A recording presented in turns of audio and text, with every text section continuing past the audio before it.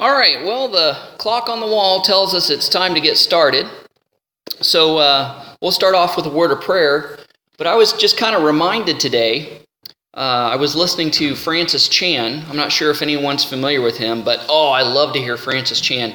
He reminds me of myself when I first got saved. And then when I first went to Bible college. I mean, he's just so on fire for the Lord, and he's so practical and down to earth. Love Francis Chan. But he was kind of talking about prayer and how prayer oftentimes kind of gets routine, and we fail to remember who we're talking to. I mean, intellectually, we know we're talking to God, right? But we forget what kind of God we serve.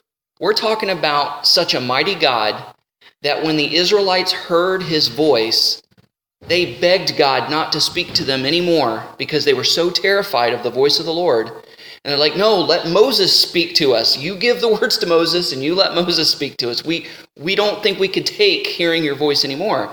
And then the scriptures talk about how God is a consuming fire and things like that. And, you know, here in this modern day and age, sometimes we get a little flippant with our prayers.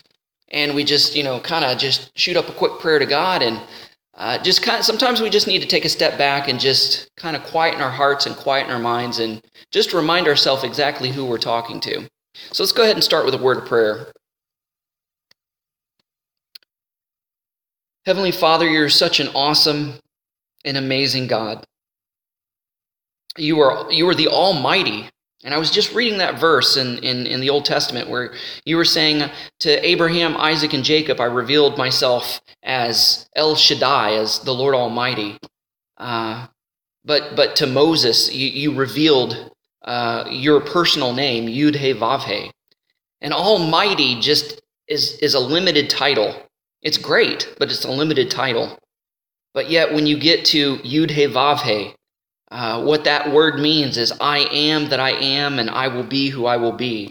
It's like I'm the great I am. You are the great I am. Whatever our need is, it's almost as if we can just fill in the blank. Lord, I need blank. And you're right there providing that very thing. Because you are the great I am. You are our all in all. You meet and provide every one of our needs. You're omniscient. You're omnipotent. You're omnipresent. You're holy. You're just. And your love. And it's such a privilege to be able to call you Father. It's such a privilege to be able to approach your throne of grace through the righteousness and blood of Yeshua.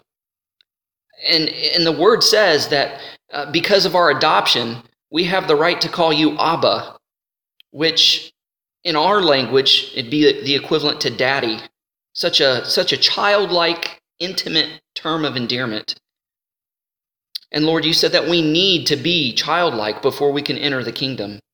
And you said, suffer not the little children to come unto me, for they are the kingdom of God. And you blessed them. You weren't bothered by them. We need to love and be simple and have faith like children. Lord, we just thank you for who you are. We thank you for everything you've done for us and everything that you've given us. We thank you, Lord, for providing this beautiful church building, this nice warm building that shelters us from the rain and the snow. That we can come together as a church family and open your word together and learn more about you. Because, Lord, these are your words. Everything you wanted us to know about you is right here in front of us.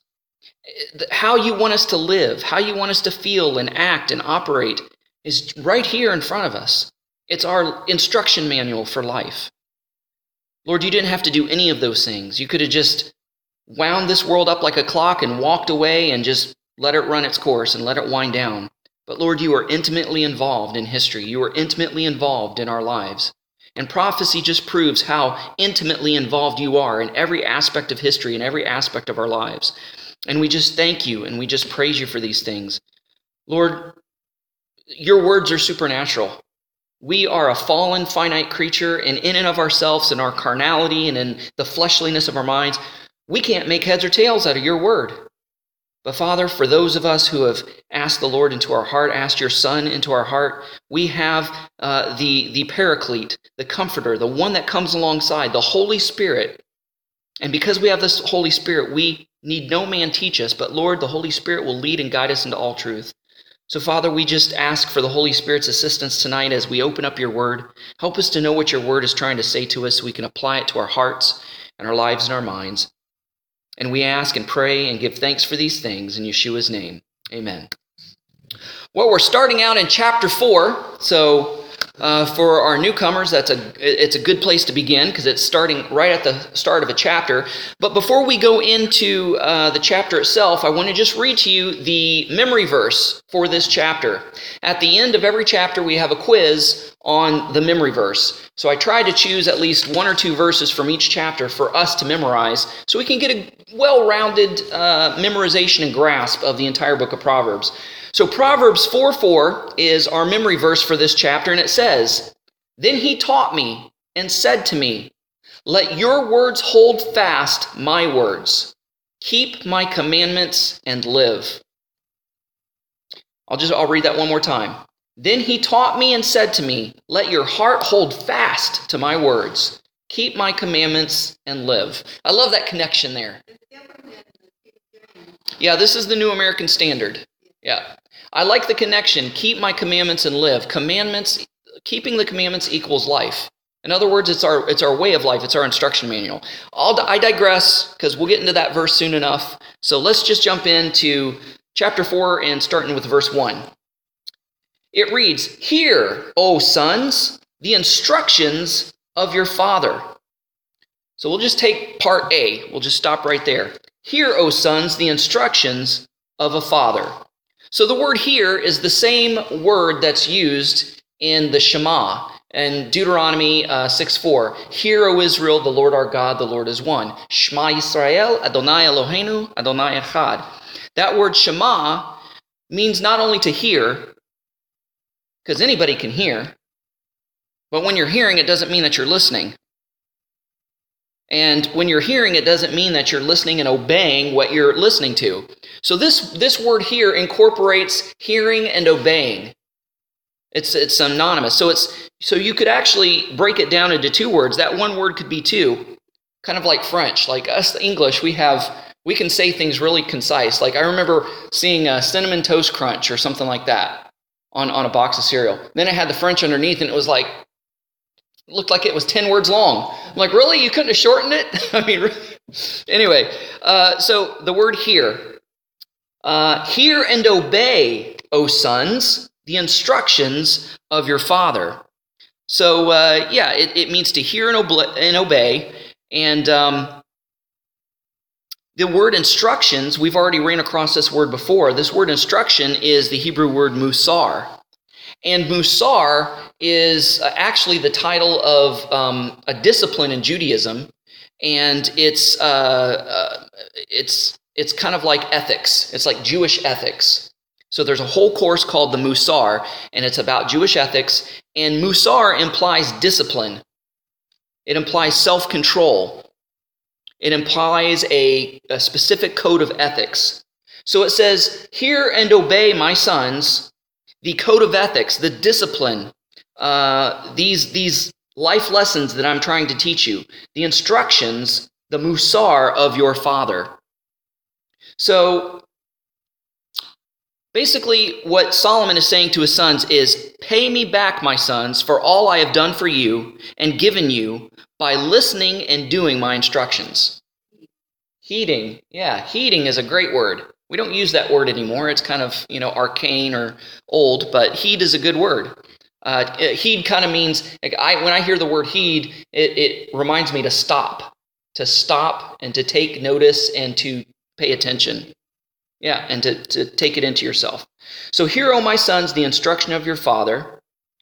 And the part B says, "And give attention that you may gain understanding." Now, before we dig into the second half of this verse, let me read to you 1 Corinthians 4:16 really quick. So 1 Corinthians 4:16 says, and this is the words of the Apostle Paul, "I exhort you, therefore, be imitators of me."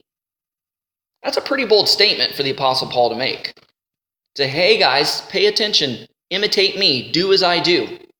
He must have been very confident in his walk with the Lord to be able to tell not just one congregation. The letter to the Corinthians was to a conglomerate, a group of congregations, not just one. He was telling the whole congregation of believers in Corinth, no matter where they met, whether it was in a temple or in somebody's house or wherever. He was telling all of them to imitate him. So he must have been surely very confident in his walk with the Lord and his obedience of Scripture to say, you want to know how to walk out the Scriptures correctly? Imitate me. Do as I do. And that's how we teach our young children. Is well, whether we do it purposely or not, they imitate us. I mean, I remember my father, it's a little comical. My father, whenever he would work around the house, and he had this unconscious tick that he would do, when he was hammering a nail, he always stuck his tongue out. So he'd be hammering, so whenever he was working, he'd stick his tongue out. And I would imitate that because I thought that's how you worked. I thought that's the way that you looked when you worked. Is you'd stick your tongue out. And I remember one of the first times my dad took me to the barber shop. I got set down in the chair, and I was so small they had to put that little booster seat there, right? And so the barber put the little apron around me and stuff, getting ready. He says, "Now, son, what kind of haircut do you want?" I said, "I want a black haircut." And I wanted a black haircut because my dad had black hair, and he had that Superman haircut where it was parted on the side and kind of swooped in that little curl in the front. That's kind of the way my dad's hair was. I wanted to be just like my dad. So I tried to imitate him in every way I possibly could. And so that's kind of the connotation here. The Apostle Paul encouraged the Corinthians to imitate him, and Solomon is encouraging his sons to imitate him by obeying his instructions, by paying attention to his discipline, his self-control, his code of ethics. And also in one of the Apostle Paul's letters in Ephesians chapter 5, verse 1, it says, "Therefore be imitators of God as beloved children." The exact point I was trying to make. God is our Father. He is our Heavenly Father. And just as earthly children, we tend to imitate our parents, whether they know it or not, or whether they want us to or not, we are to imitate God, because God is our Father, and we're to imitate him just like a little child does, because we are his children. And how do we imitate God? How do we know? I mean, we can't see God, we can't feel God, we can't smell God, we can't taste God, we can't hear God audibly. How do we know how to imitate him? It says, "Therefore, be imitators of God as beloved children." Was somebody going to say something? By his word. By his word. Right. His word reveals who he is. It reveals his character. It reveals what God is like. So we know that through reading, now a lot of people will take the Old Testament out of context, and they will say, God is a wrathful God. He's a vengeful God. Well, sometimes he did take vengeance, but it was only because it was deserving. He says, "I'm not willing that any should perish, but all should come to repentance." So it's almost as sometimes you have a rain gauge, and you can tell how much rain that you get by looking at that rain gauge. Sometimes that rain gauge overflows. And God has like a wrath gauge, if you will. And all of a sudden, he can only take so much, and it gets filled up to the top, and it starts to overflow, and he has to act.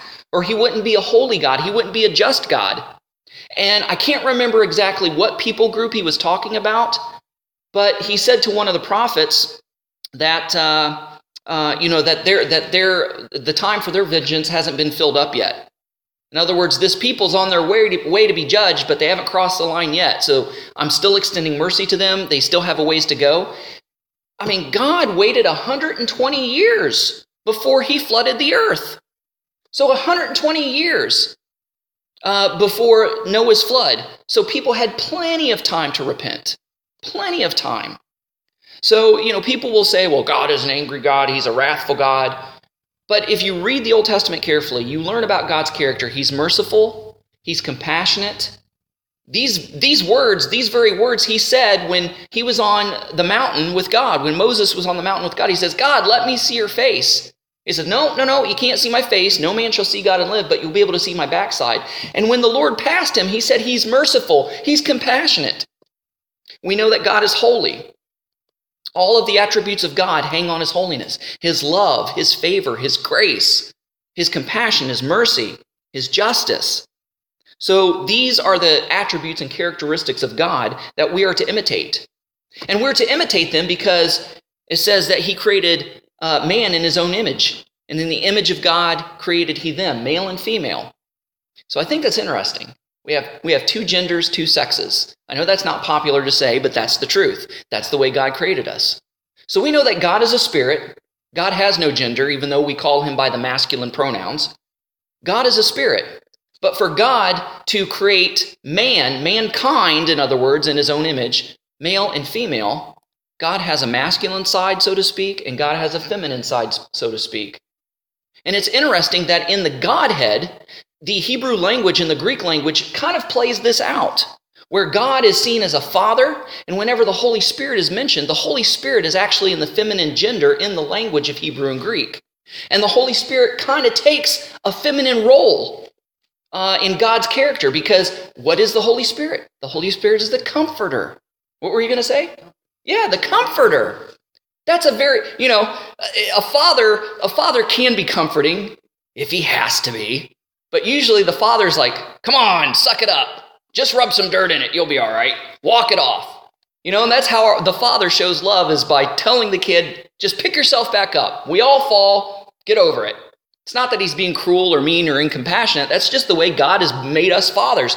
But a mother, on the other hand, would be very comforting, very nurturing. Oh, let me clean it off and let me kiss that boo-boo and make it better. Let me put a Band-Aid on it and here's some cookie and milk. The mother's the comforter. And so it's kind of like the Holy Spirit is that feminine aspect, or that feminine side of God, so to speak. And it kind of plays that out. So for him to create male and female, God's masculine qualities kind of went into the man and the feminine qualities went into the woman. And what does he say? The two will come together and shall be one flesh. We are incomplete without our opposite, right? So we come together and we become one flesh, because we are made in God's image, and we are to be God's image bearers. So we bear God's image by our moral character, our moral fiber, by following the word, by imitating God, and also by coming together as man and wife and being one soul, one flesh, being a whole, and it's interesting. When my father passed away, it was just a few days ago, was the anniversary of his passing, and it's been 11 years. And I tell you, my mom has never been the same since. And I'm sure you widows could probably attest to that. She says, I truly lost my better half. I feel like half a person now. I feel incomplete. You move on and carry on with life as best you can, but you don't feel like a whole person, because, something's missing. So you widows, you get it. And I see my mom go through, and I see my mom go through that. And that kind of just proves and solidifies the word of God for me even more. That what the Bible says is true. The two shall become one flesh. And so we are God's image bearers. We imitate him. Now, we already established that we imitate him by obeying his word. But the word became flesh and dwelt among us in the form of Messiah Yeshua, Jesus Christ. He was that living example. He walked out the word of God physically, literally, in front of the world, in front of the disciples, and it's recorded for us in the apostolic scriptures of the Brit Chadasha, the renewed covenant, the New Testament. And so when we look at Jesus and his life and his teachings, we can imitate him. And by imitating him, we are imitating the Father, because he even told his disciples, if you've seen me, you've seen the Father. I can't do anything without the Father. Whatever I do, the Father told me to do. I only do what I see my Father doing. He said that over and over. So it's really interesting how all this kind of just comes together. So back to the passage at hand. Hear, O sons, the instructions of your father, and give attention. Give attention that you may gain understanding. The word give, give attention is the same Hebrew word. It's said twice in the Hebrew. So, you could translate it, give, that you may gain. Or attention, that you may gain. But the translators say here, give attention. Because the word is said twice in the Hebrew, it is emphasized. So, kind of reminds me of Charles Stanley's preaching. Whenever Charles Stanley wants you to really get something that he's coming across, he goes, listen now, listen. If you notice that, he'll stop and he'll just make that verbal, hey now, stop, listen now, listen. And you do, you perk up and you're like, oh wait, okay. Because he has such a sing-songy voice, sometimes, that lilty voice of Charles Stanley, you your mind just kind of goes, and you just enjoy listening to him. But when he's trying to drive up home, he brings you back and say, hey, listen, that's what the Hebrew's doing here. Give. So give, and this word give means heed, or make note of, take note of, mark my words, stop, pay attention. So it says, give attention that you may gain. Now it's interesting, the word gain. If I was a translator, I don't know if I would translate this Hebrew word as gain. The Hebrew word is yada. And we know that Yeah, they say it on Seinfeld all the time, and it's a Hebrew word, it's a Jewish word. And the word yada means to know. But it also means sexual intercourse. Because it's the same word that's used where it says Adam knew Eve. We all know what that means. So it's a term of intimacy. It's just not knowing something on the surface. It's knowing something intimately inside and out. And that's what this word gain is. That you may gain, that you may know intimately. That you may know intimately understanding. That's interesting too, that you may intimately know understanding. Because wisdom, understanding, and knowledge are over and over and over in the book of Proverbs is personified almost as a female person. Especially wisdom is called a she many times. So here it's almost implied that understanding is a she as well. And we're to know understanding intimately.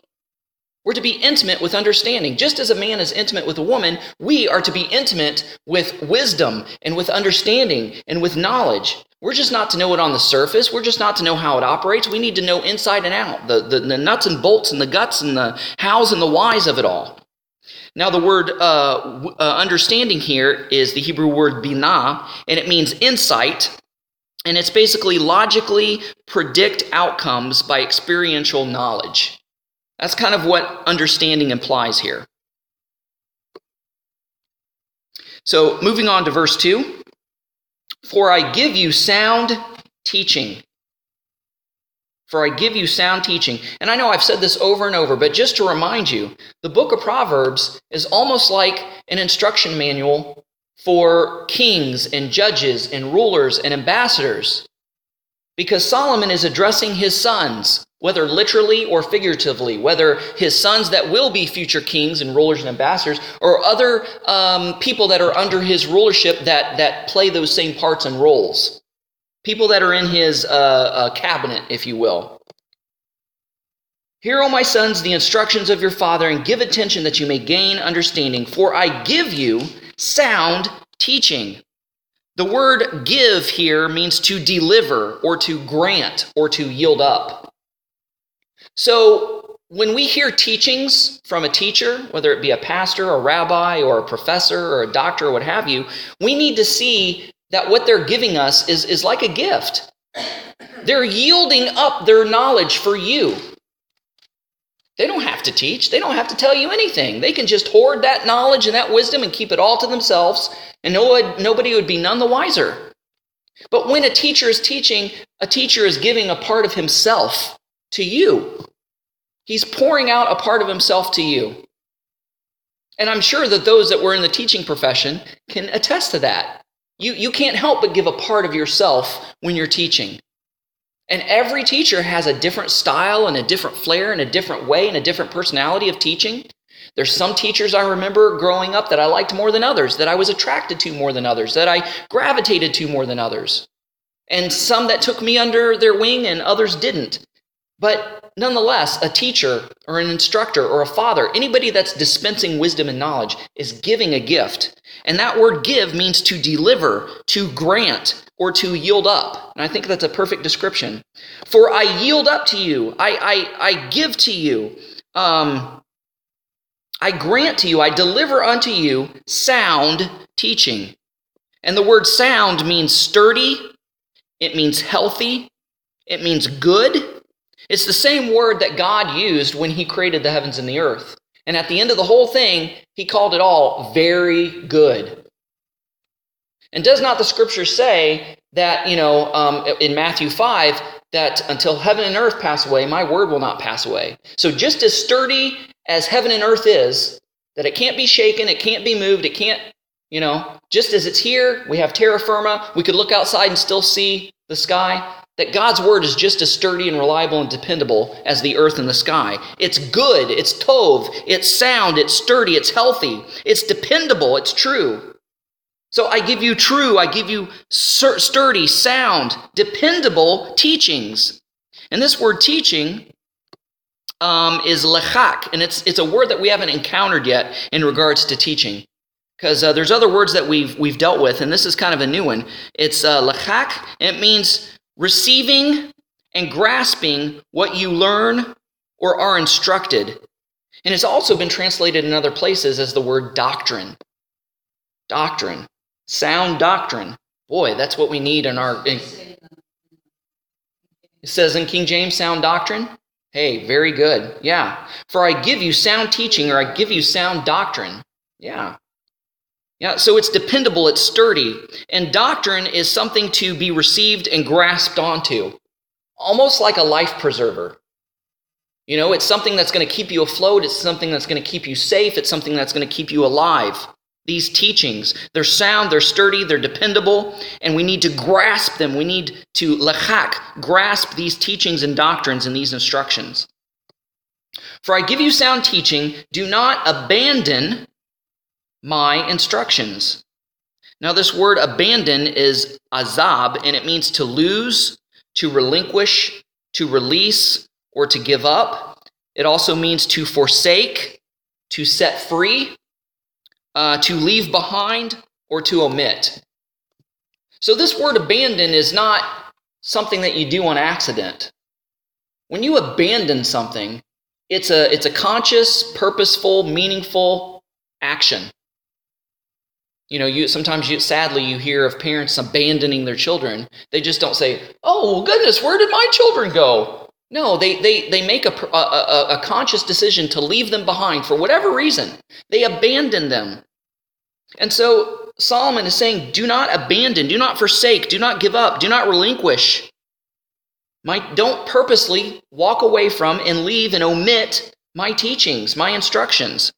So the word instruction here is the word that's used for the Mosaic law, and it's Torah or Torah. And it means law and it means instructions. I like the word instruction better because nowadays law kind of seems to have a negative connotation. So it says, do not abandon my instructions. And maybe this Solomon could be alluding to the Mosaic law itself, because one of the first things a king did when they sat on the throne of Israel, according to Deuteronomy, I think 17, if I'm not mistaken, is that they wrote out the 5 books of Moses by hand for themselves. And they were to read it every day so that they would know how to rule Israel correctly. So when you write something and you pin it and you copy it, you take ownership of it. It becomes yours. It's kind of like on American Idol. Like I know that some of the judges, when somebody sings, they'll say, well, that was a great song that you sung by such and such or so-and-so, and you made it your own. In other words, they put their own spin, their own flair, their own accent, their own way of doing it in that song, and almost made a new song out of it. They took ownership of that song, even though it was written by somebody else and sung by somebody else. They took ownership of it. And so when Solomon wrote the Torah for himself, copied the 5 books of Moses, he took ownership of it. And maybe he's alluding to that. Do not abandon my instructions. My instructions are God's instructions, and I want God's instructions to be your instructions as well. So I have written here, one and only unique son, a parent lavishes all their attention and nurture and care upon him and pours all they have into them. They treasure him and esteem him like a rare jewel and a priceless manuscript or an endangered animal. And that's what I have for verse 3. That's to head up verse 3. It says, when I was a son to my father, tender and the only son in the sight of my mother. So we know who Solomon's mother was. Bathsheba, right? But it wasn't Bathsheba's first son, because her first son died, at least the first son that she had by David. And Solomon was very unique. Now, the way that David and Bathsheba got together was not kosher. Basically, David, his responsibility was to lead his men into battle. He decided to stay home, and he saw a woman bathing. And according to the Hebrew and according to the narrative of the scripture, she was taking a mikvah. She wasn't taking a bath, like getting herself clean. She was taking a ritual bath called a mikvah after her monthly period, after her monthly cycle. And David saw her doing this and lusted after her and took her and tried to cover up the pregnancy by putting Uriah on the front line so he would be killed. And of course, that's what happened. I mean, it's kind of like Charles Manson. He never physically murdered one person. He never stabbed one person. He never strangled one person. But he brainwashed and led other people to do his dirty work for him. So he did kill people, but he didn't physically have his hand in it, right? And that's kind of like what David did. Even though he physically didn't kill Uriah, he made it possible for Uriah to die, and that was his intention. And so the first son was conceived out of sin, out of disobedience. And that son had to die. That child died. But then Psalm 51, Psalm 51, David pours out his heart in repentance to God, saying, I messed up, I screwed up, I sinned royally, I shouldn't have done this thing. God, forgive me, my hands are bloody, I'm a murderer, I'm an adulterer, forgive me. That was his prayer after he repented for murdering Uriah and taking Bathsheba. So now Bathsheba's a widow. So he takes Bathsheba as a wife because he already defiled her. And this second son, Solomon. Solomon comes from the root word shalom, which means peace. So David made his peace with God. Solomon. And as a result, God chose Solomon to be the next king and to carry on the messianic seed. Jesus Christ was born through Solomon's line. Such a beautiful picture and narrative of redemption. You know, just because we mess up and we sin doesn't mean it's all over. In our day and age, you have a pastor that falls and commits adultery. His ministry's over. But God didn't do that with David. He committed adultery. That was bad enough. But he murdered somebody. And God forgave him and he moved on. And he was restored. And I think that is what we miss sometimes in Christianity, is when someone sins, it's a horrible thing. We wag our finger and say, shame, shame, shame.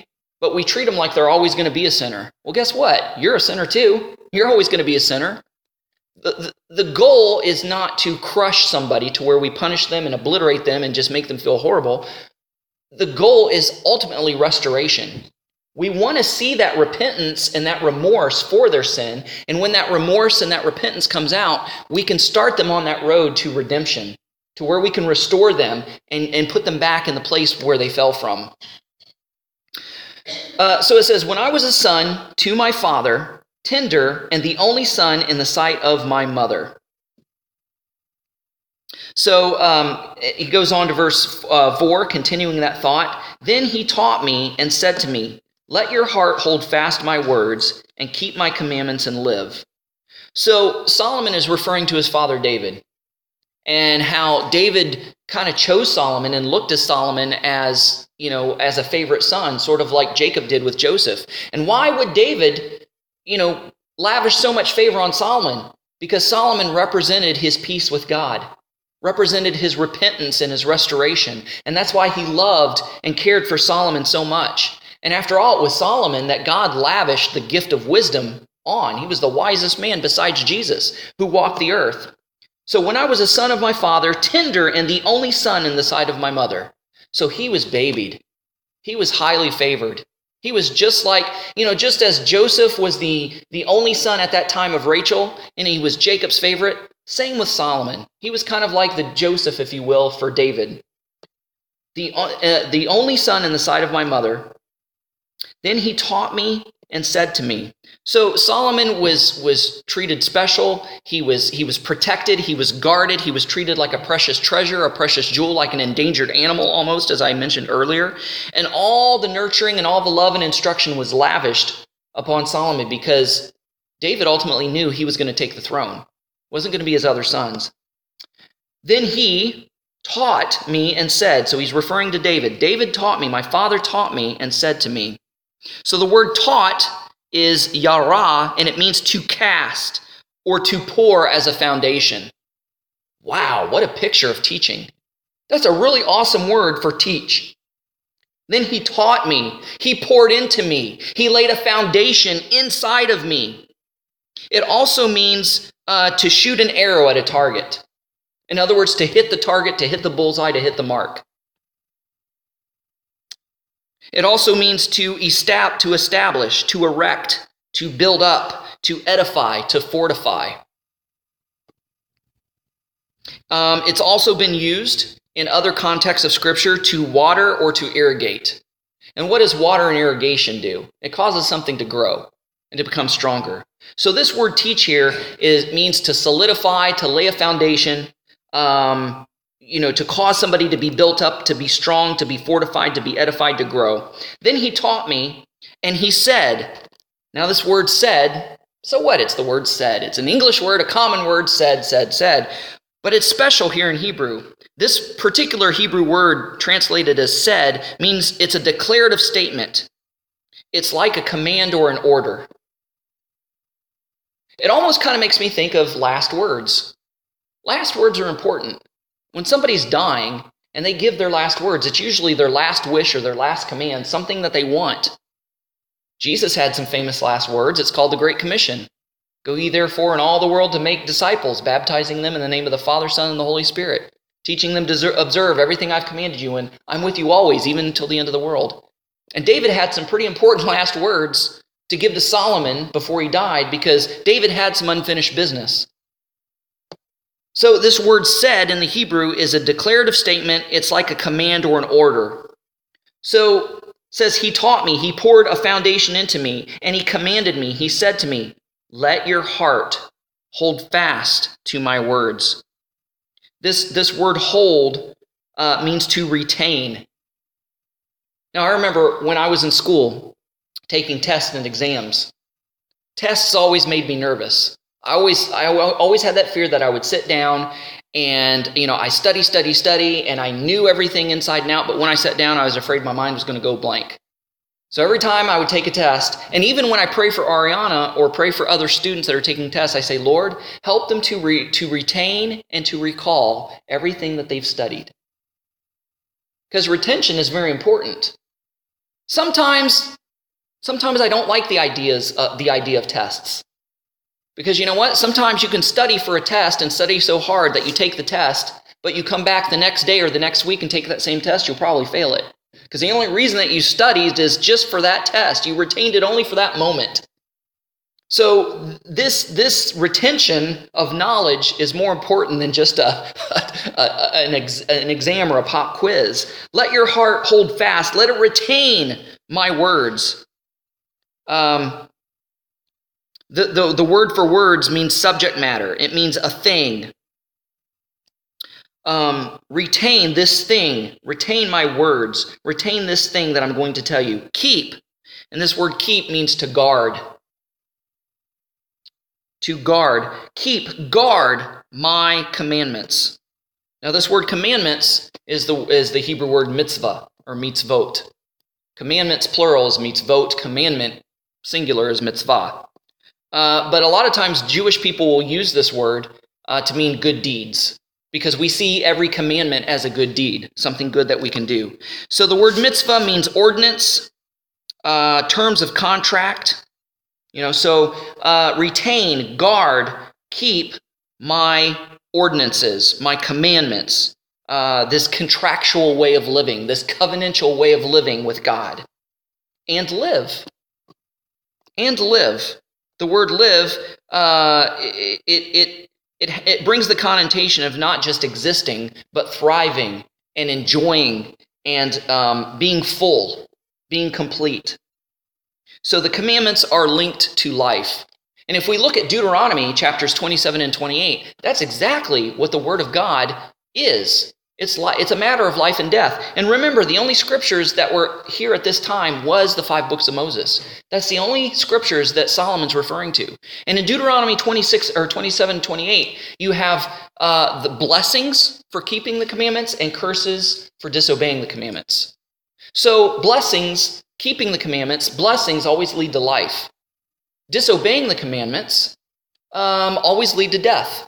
For the wages or the price of sin is death, but the gift of God is eternal life through Messiah Yeshua our Lord. The wages of sin is death. What is sin? 1 John 3:4. Disobeying God's law, the Torah, is sin.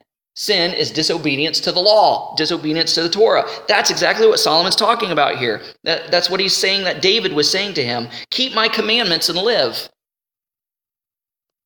Because keeping the commandments, obeying the commandments is life. All right. Okay, moving on to verse 5.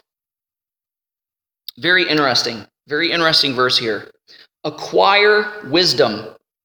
Acquire understanding. Do not forget nor turn away from the words of my mouth. So this word acquire wisdom, acquire understanding. This word acquire means to purchase, to buy, to redeem, to recover, and to own. And remember how I said that wisdom and understanding are often portrayed as feminine, as women? They're personified as a female lover. Well, guess what? Acquire wisdom, acquire understanding.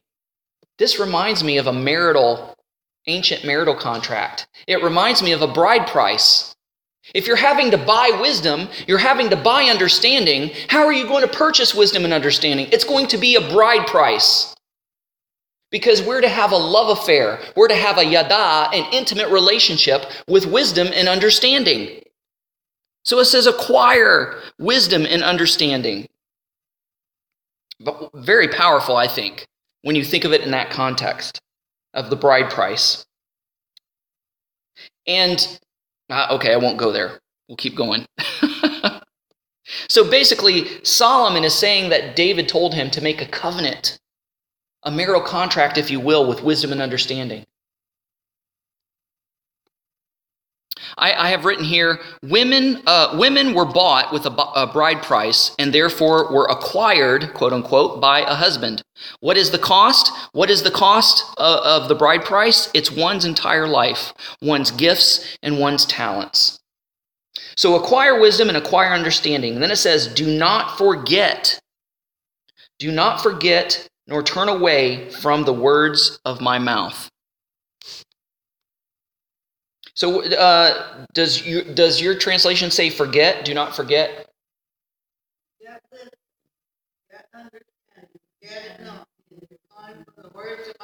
Okay, all right. So it's the same word there.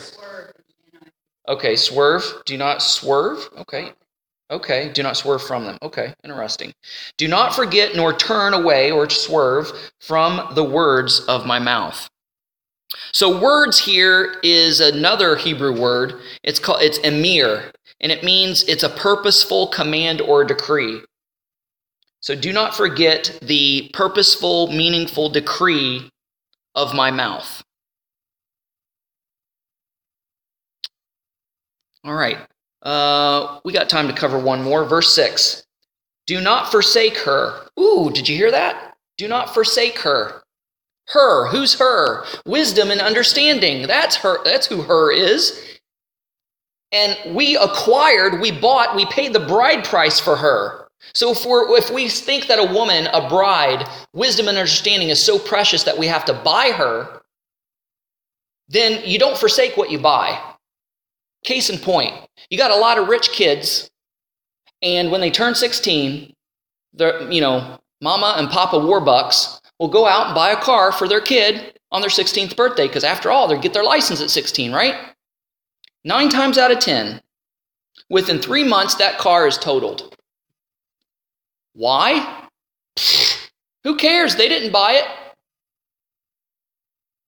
But if a kid has a paper route has a job, delivers pizzas or whatever, and he works hard and scrapes, pinches pennies and gets the money to buy that car. If he buys that car with his hard-earned money, with his blood, sweat, and tears, it doesn't matter if it's a clunker, doesn't matter if it's a fixer-upper, it doesn't have to be brand new. Oh, that kid loves that car. He's out there waxing it and washing it every day. He's making sure that all the maintenance on schedule, the tires are rotated, the oil's changed, it's gassed up all the time. And it may be a piece of crap. It might be a rust bucket. But to him, he bought it. He purchased it. It's important to him. It's so important that he bought it. It's his first car. It wasn't given to him. So he has an investment in it. So that's the same way with wisdom and understanding. Do not forsake her, and she will guard you. That's kind of interesting too, because usually you think of the husband guarding the wife instead of the wife guarding the husband. But it says, do not forsake her, do not abandon her, right? She will guard you. Now, there's been times where Pam has guarded me. Maybe not physically, but there's been times where I've been so spiritually confused and out of whack because I've been so pressured by a situation that I can't discern or see clearly what's going on. And Pam, being the biblical helpmate, will come alongside me and say, look, I know you're confused and I know that things don't make sense to you, but this is the way I see it. And how many times in the scripture did God tell the husband to listen to the wife? Listen to your wife, Sarah.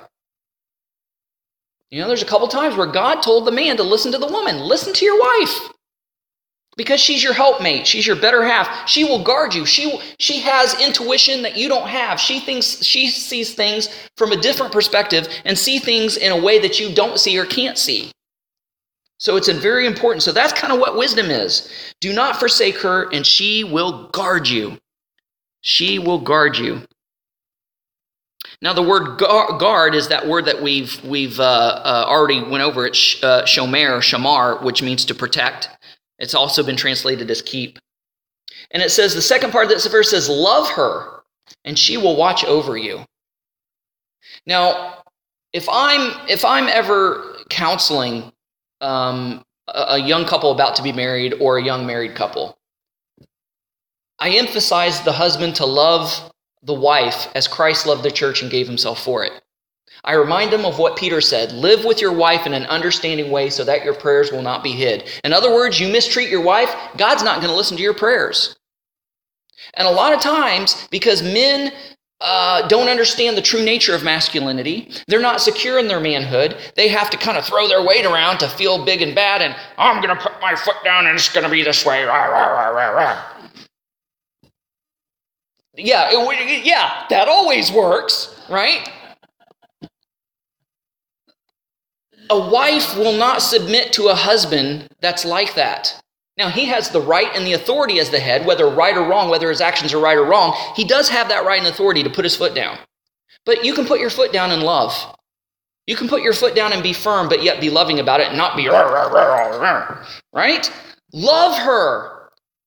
You don't love a woman by, you love a woman by, by understanding the way she thinks, understanding, what presses her buttons and what doesn't. And once I loved my wife as Christ loved the church, then I noticed that Pam was more than willing to submit under me. She was more than willing to listen to what I had to say. She was more than willing to do what I asked her to do. Because it wasn't out of dictatorship, it wasn't out of commands, it wasn't out of harshness, it wasn't out of false masculinity, it was out of love. A true man is a lover. He can be a warrior and a lover. Some of the samurais, they were the biggest bad boys on the planet, wielding swords and chopping off hands and heads and knowing all this, martial arts, but yet they wrote some of the most tender, beautiful poetry that you ever want to read. So it says, love her, and she will watch over you. Love her, and the word love here is the Hebrew word ahava, and it's designated as a passionate lover that desires to please and serve. And the word she will watch over you, it's interesting, it's the same word used in connection with Jesus. He was Jesus the Nazarene, the Natsar. He was the guardian. He was the branch. So it says you will watch over Natsar. Natsar is a zealous guardian or warrior. Love her and she will watch over you. So there's a give and take. There's a benefit to a marriage. We always see the marriage as the husband protecting a wife, and maybe physically because we're built differently and we're built to protect physically. But a lot of times women are more spiritually in tune and spiritually inclined and intuitive to be able to help the man when the man is having some mental spiritual issues here. And that's kind of the picture that we see here. All right, so I think this is a good stopping point. We still have some time, but we'll just go ahead and stop right here. So we're going to begin next week with verse 7. And we'll go ahead and close our session with a word of prayer.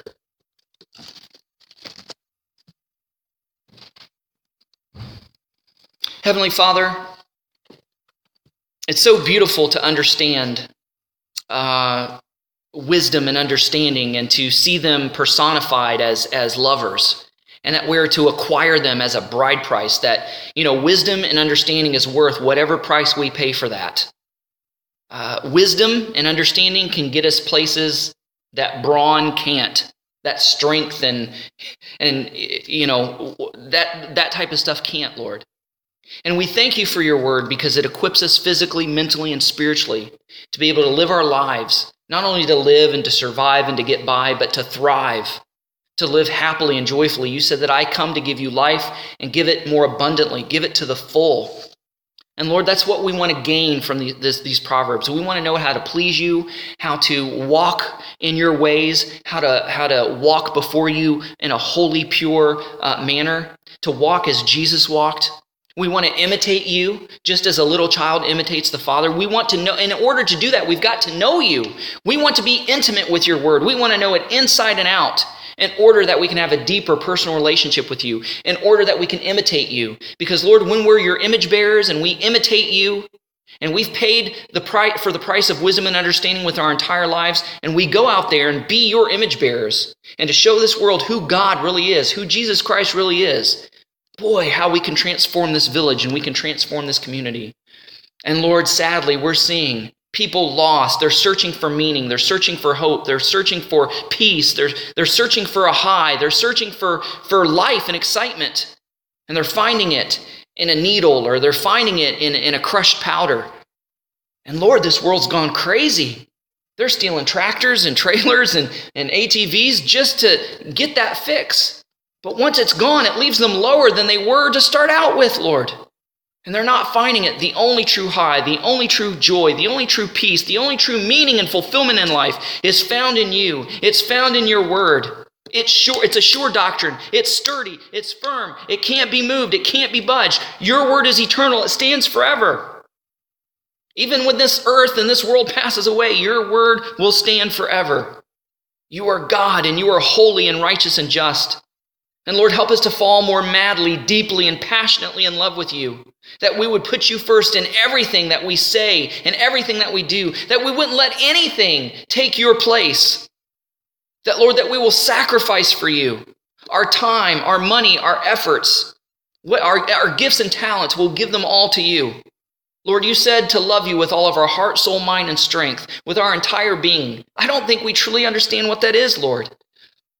May your Holy Spirit teach us that. What does it mean to sacrifice? What does it mean to truly love you? What does it mean to give our bodies? What does it mean to give our spirits? What does it mean to give our souls? What does it mean to give our strength? What does it mean to give our minds? Lord, if we're going to please you and we're going to love you and we're going to turn Plaster Rock upside down, we gotta know. We want to know. We must know. And Lord, you want to give this to us more than we actually want to receive it. I pray you would just give us open hearts and open minds to receive that which you want to impart unto us. We've got to be willing and acceptive vessels.